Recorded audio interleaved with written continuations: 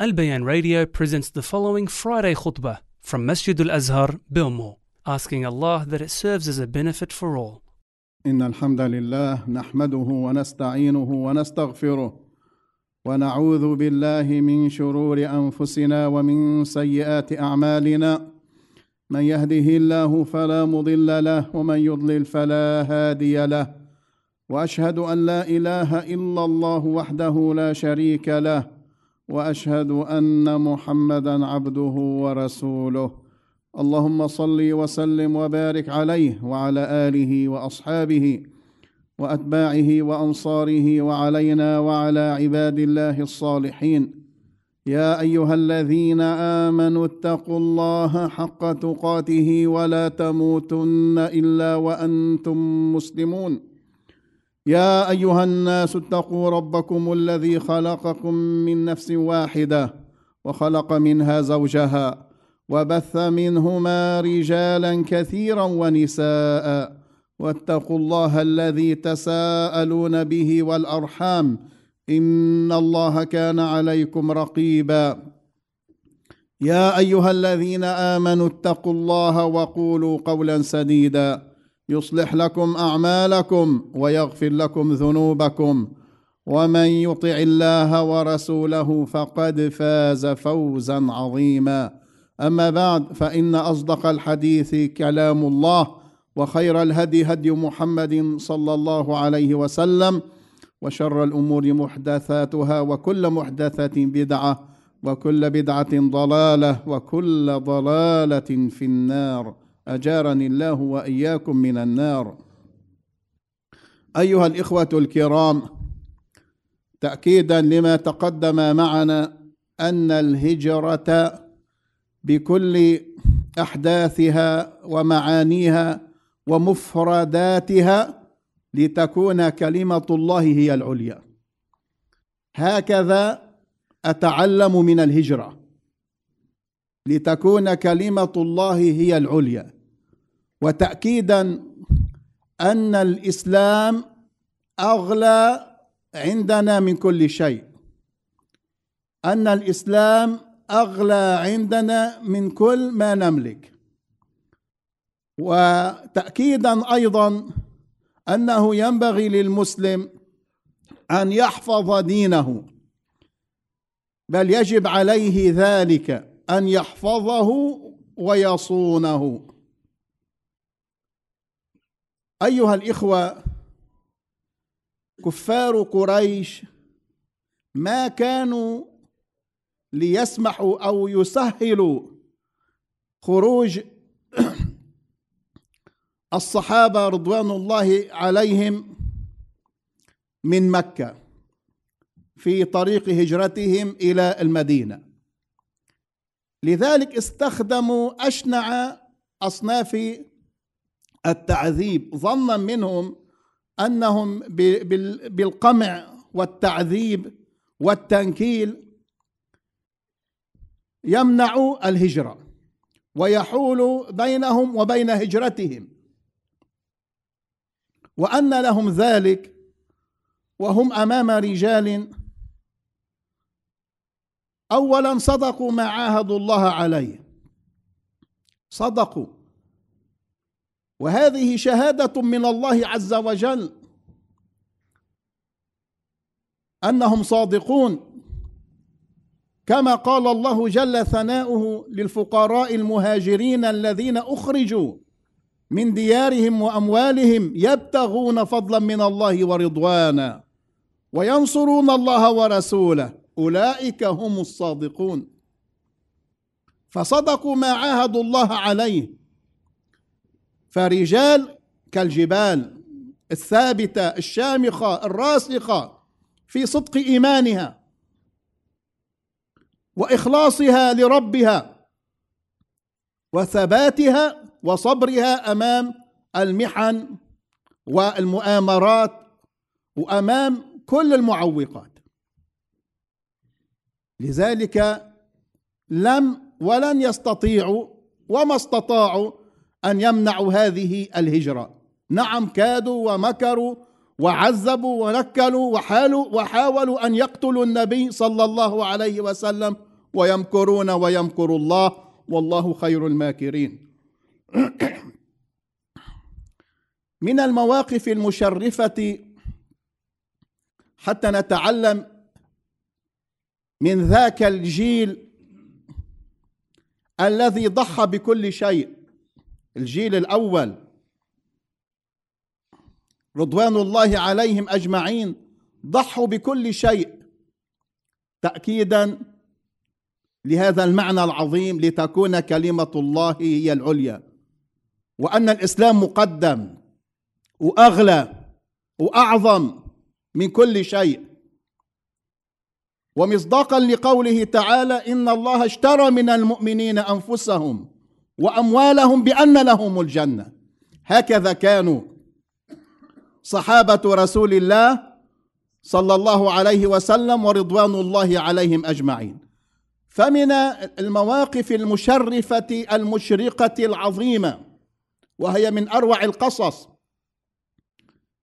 من أروع القصص الذي فعله الصحابة الكرام رضوان الله عليهم أجمعين. أبو سلمة مثلا هو أول من هاجر، وهو عبد الله بن أسد، وهو من بني مخزوم رضي الله عنه. أول من هاجر من مكة هو أبو سلمة.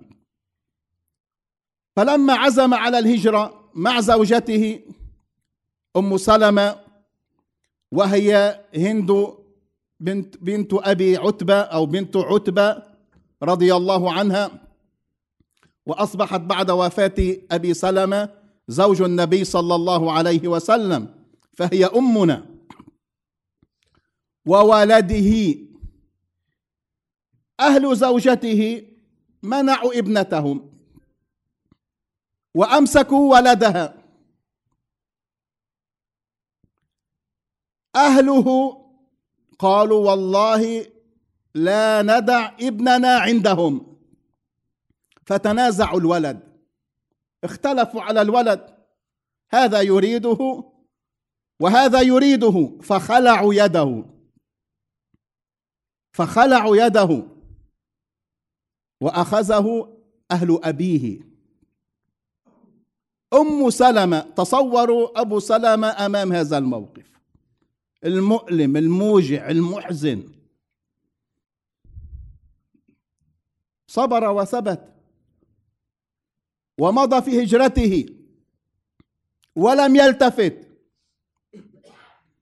عندهم يقين وحسن ظن بالله عز وجل أن الله معهم وأن الله لن يضيعهم. أم سلمة نحو عام تخرج يوميا تبكي على زوجها يوميا. فمر عليها أحد أقاربها من أبناء عمها فشفق عليها، فشفع لها عند أهلها فأذنوا لها بالهجرة. فلما علم أهل أبي سلمة ردوا لها ولدها، فمضت مهاجرة ووليدها لوحدهما، تهاجر لوحدها من مكة تلك المسافة البعيدة إلى المدينة، معها ولدها الصغير. لما وصلت إلى مكان اسمه التنعيم، ومن حج أو اعتمر يعلم من أتى من جهة المدينة يدخل مكة من التنعيم. وصلت إلى التنعيم رآها عثمان ابن أبي طلحة، وكان مشركا، رآها على هذا الحال فأناخ راحلته وأركبها حتى أوصلها على مشارف قرية في المدينة، فأناخ راحلته وقال: هنا يسكن أبو سلمة، في تلك القرية هنا يسكن أبو سلمة.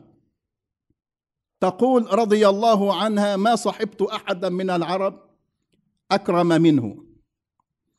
فضرب بذلك أروع الأمثلة في كرم نفسه وشهامته ومروءته ونخوته ونجدته وأمانته، وهو كان وقتها لم يسلم، أسلم فيما بعد وهاجر إلى النبي صلى الله عليه وسلم، وهو الذي أعطاه النبي صلى الله عليه وسلم مفاتيح الكعبة، فهي عنده وفي عقبه إلى قيام الساعة.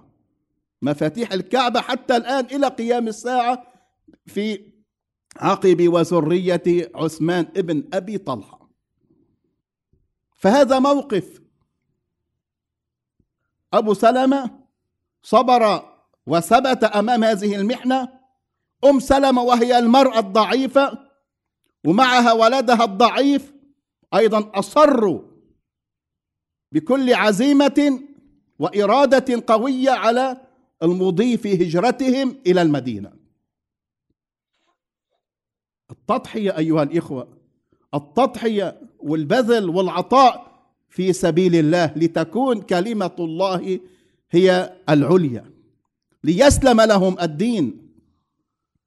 صهيب الرومي، وأصله يمني، صهيب الرومي، لما أيضا عزم وقرر أن يهاجر وتسرب الخبر إلى أهل مكة، لحقوا به ليمنعوه، فلما رآهم أخرج سهامه وهددهم أن يقاتلهم حتى آخر رمق، يرميهم بسهامه ثم يقاتل بسيفه حتى يموت. وكان راميا ماهرا من أمهر الرماة رضي الله عنه. قالوا له: جئتنا صعلوكا، جئتنا صعلوكا وجمعت ثروتك عندنا، جئتنا صعلوقا لا مال لك، الذي جمعته عندنا. وكان صاحب صنعة حدادا وجمع ثروة طائلة. فقال لهم، قالوا يعني والآن تخرج بنفسك ومالك؟ والله لا يكون لك ذلك. فعرض عليهم عرضا رضي الله عنه، قال لهم: أرأيتم لو أعطيتكم مالي هل تتركوني إن أعطيتكم مالي؟ فكروا بالأمر، قالوا نعم. قالوا نعم. فدلهم على مكان ماله، على مخبأ ماله في مكة، ماله كله. فسمحوا له بإتمام هجرته إلى المدينة، بذل ماله، كل ماله. لماذا أيها الإخوة؟ ليسلم دينه، لأن دينه أغلى عنده من ماله وما جمع. فلما بلغ الخبر رسول الله صلى الله عليه وسلم قال: ربح البيع أبا يحيى، ربح البيع، تجارة رابحة، صفقة رابحة، ربح البيع أبا يحيى. ثم تلا قوله تعالى: ومن الناس من يشري نفسه ابتغاء مرضات الله والله رؤوف بالعباد. هذه النماذج من الصحابة الأوائل الكرام من المهاجرين، وهذه مواقفهم المشرفة التي يعتز بها كل مسلم ليتعلم منها، وليس فقط من باب يعني القصص والإخبار ليتعلم منها أن المسلم هكذا يجب أن يكون، أن دينه أغلى عنده من كل شيء، وأنه يفديه بكل شيء. أقول ما تسمعون وأستغفر الله لي ولكم فاستغفروه إنه هو الغفور الرحيم. الحمد لله حمدا كثيرا طيبا مباركا فيه، والصلاة والسلام على رسول الله وعلى آله وأصحابه أجمعين. أما بعد، أيها الإخوة، نتعلم من الهجرة أن هذا الدين ما كان ليصل إلينا إلا من خلال سلسلة متواصلة عبر هذا التاريخ الطويل، سلسلة من التضحيات قدمت، دماء وأموال وجهود وطاقات وأوقات ومواقف عظيمة لأجل هذه الكلمة، لتكون كلمة الله هي العليا. ويجب أن نكون على هذا المنهج، يجب أن نكون على هذا المنهج ونتربى على هذا المنهج.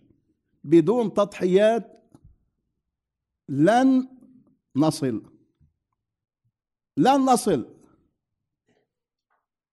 أيها الإخوة، المسلم ما دام على قيد الحياة، وهذا يجب أن يكون معلوما، إياكم ثم إياكم أن تطمئنوا بسبب رغد العيش وبسبب الشهوات التي نعيشها في هذه البلاد وفي غيرها.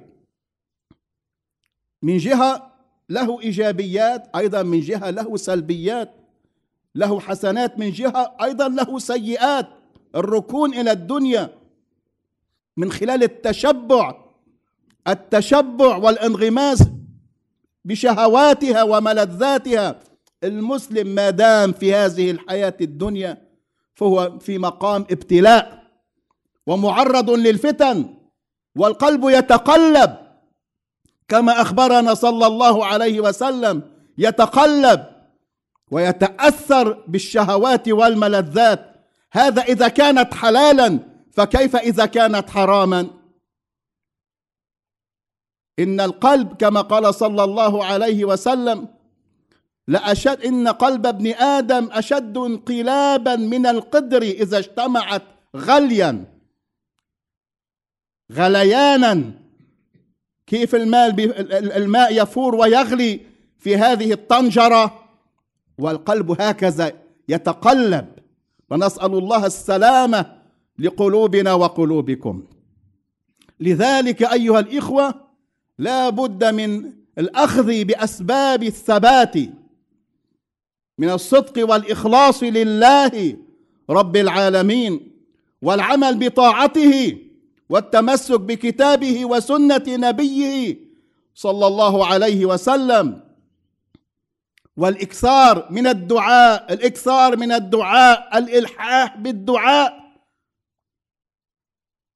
أن يثبتنا الله عز وجل، والإكثار من الذكر خصوصا من تلاوة القرآن، والإكثار من التوبة والاستغفار. لا بد من ذلك، أن نأخذ بأسباب الثبات. أيضا كلمة أخيرة أذكركم أيها الإخوة أننا في شهر عظيم هو شهر الله المحرم، فأكثروا من الصيام فيه، عملا بقول النبي صلى الله عليه وسلم: إن أفضل الصيام بعد رمضان في شهر الله المحرم. فأكثروا من الصيام فيه أكثر من غيره من الشهور، ولا تغفلوا عن صيام العاشر منه المصادف يوم الاثنين عاشوراء. ومن السنة أن تضم إلى العاشر التاسع، فيكون صيام الأحد هو التاسع والاثنين هو العاشر. وقوله صلى الله عليه وسلم: وصوم يوم عاشوراء أحتسب على الله أن يكفر السنة التي قبله، سنة كاملة ماضية. فنسأل الله أن يعيننا على الصيام، ونسأل الله أن يتقبل منا ومنكم. اللهم صل على محمد وعلى آل محمد كما صليت على إبراهيم وعلى آل إبراهيم إنك حميد مجيد. اللهم بارك على محمد وعلى آل محمد كما باركت على إبراهيم وعلى آل إبراهيم إنك حميد مجيد. اللهم نسألك فعل الخيرات وترك المنكرات وحب المساكين. يا مقلب القلوب ثبت قلوبنا على دينك. يا مصرف القلوب صرف قلوبنا على طاعتك.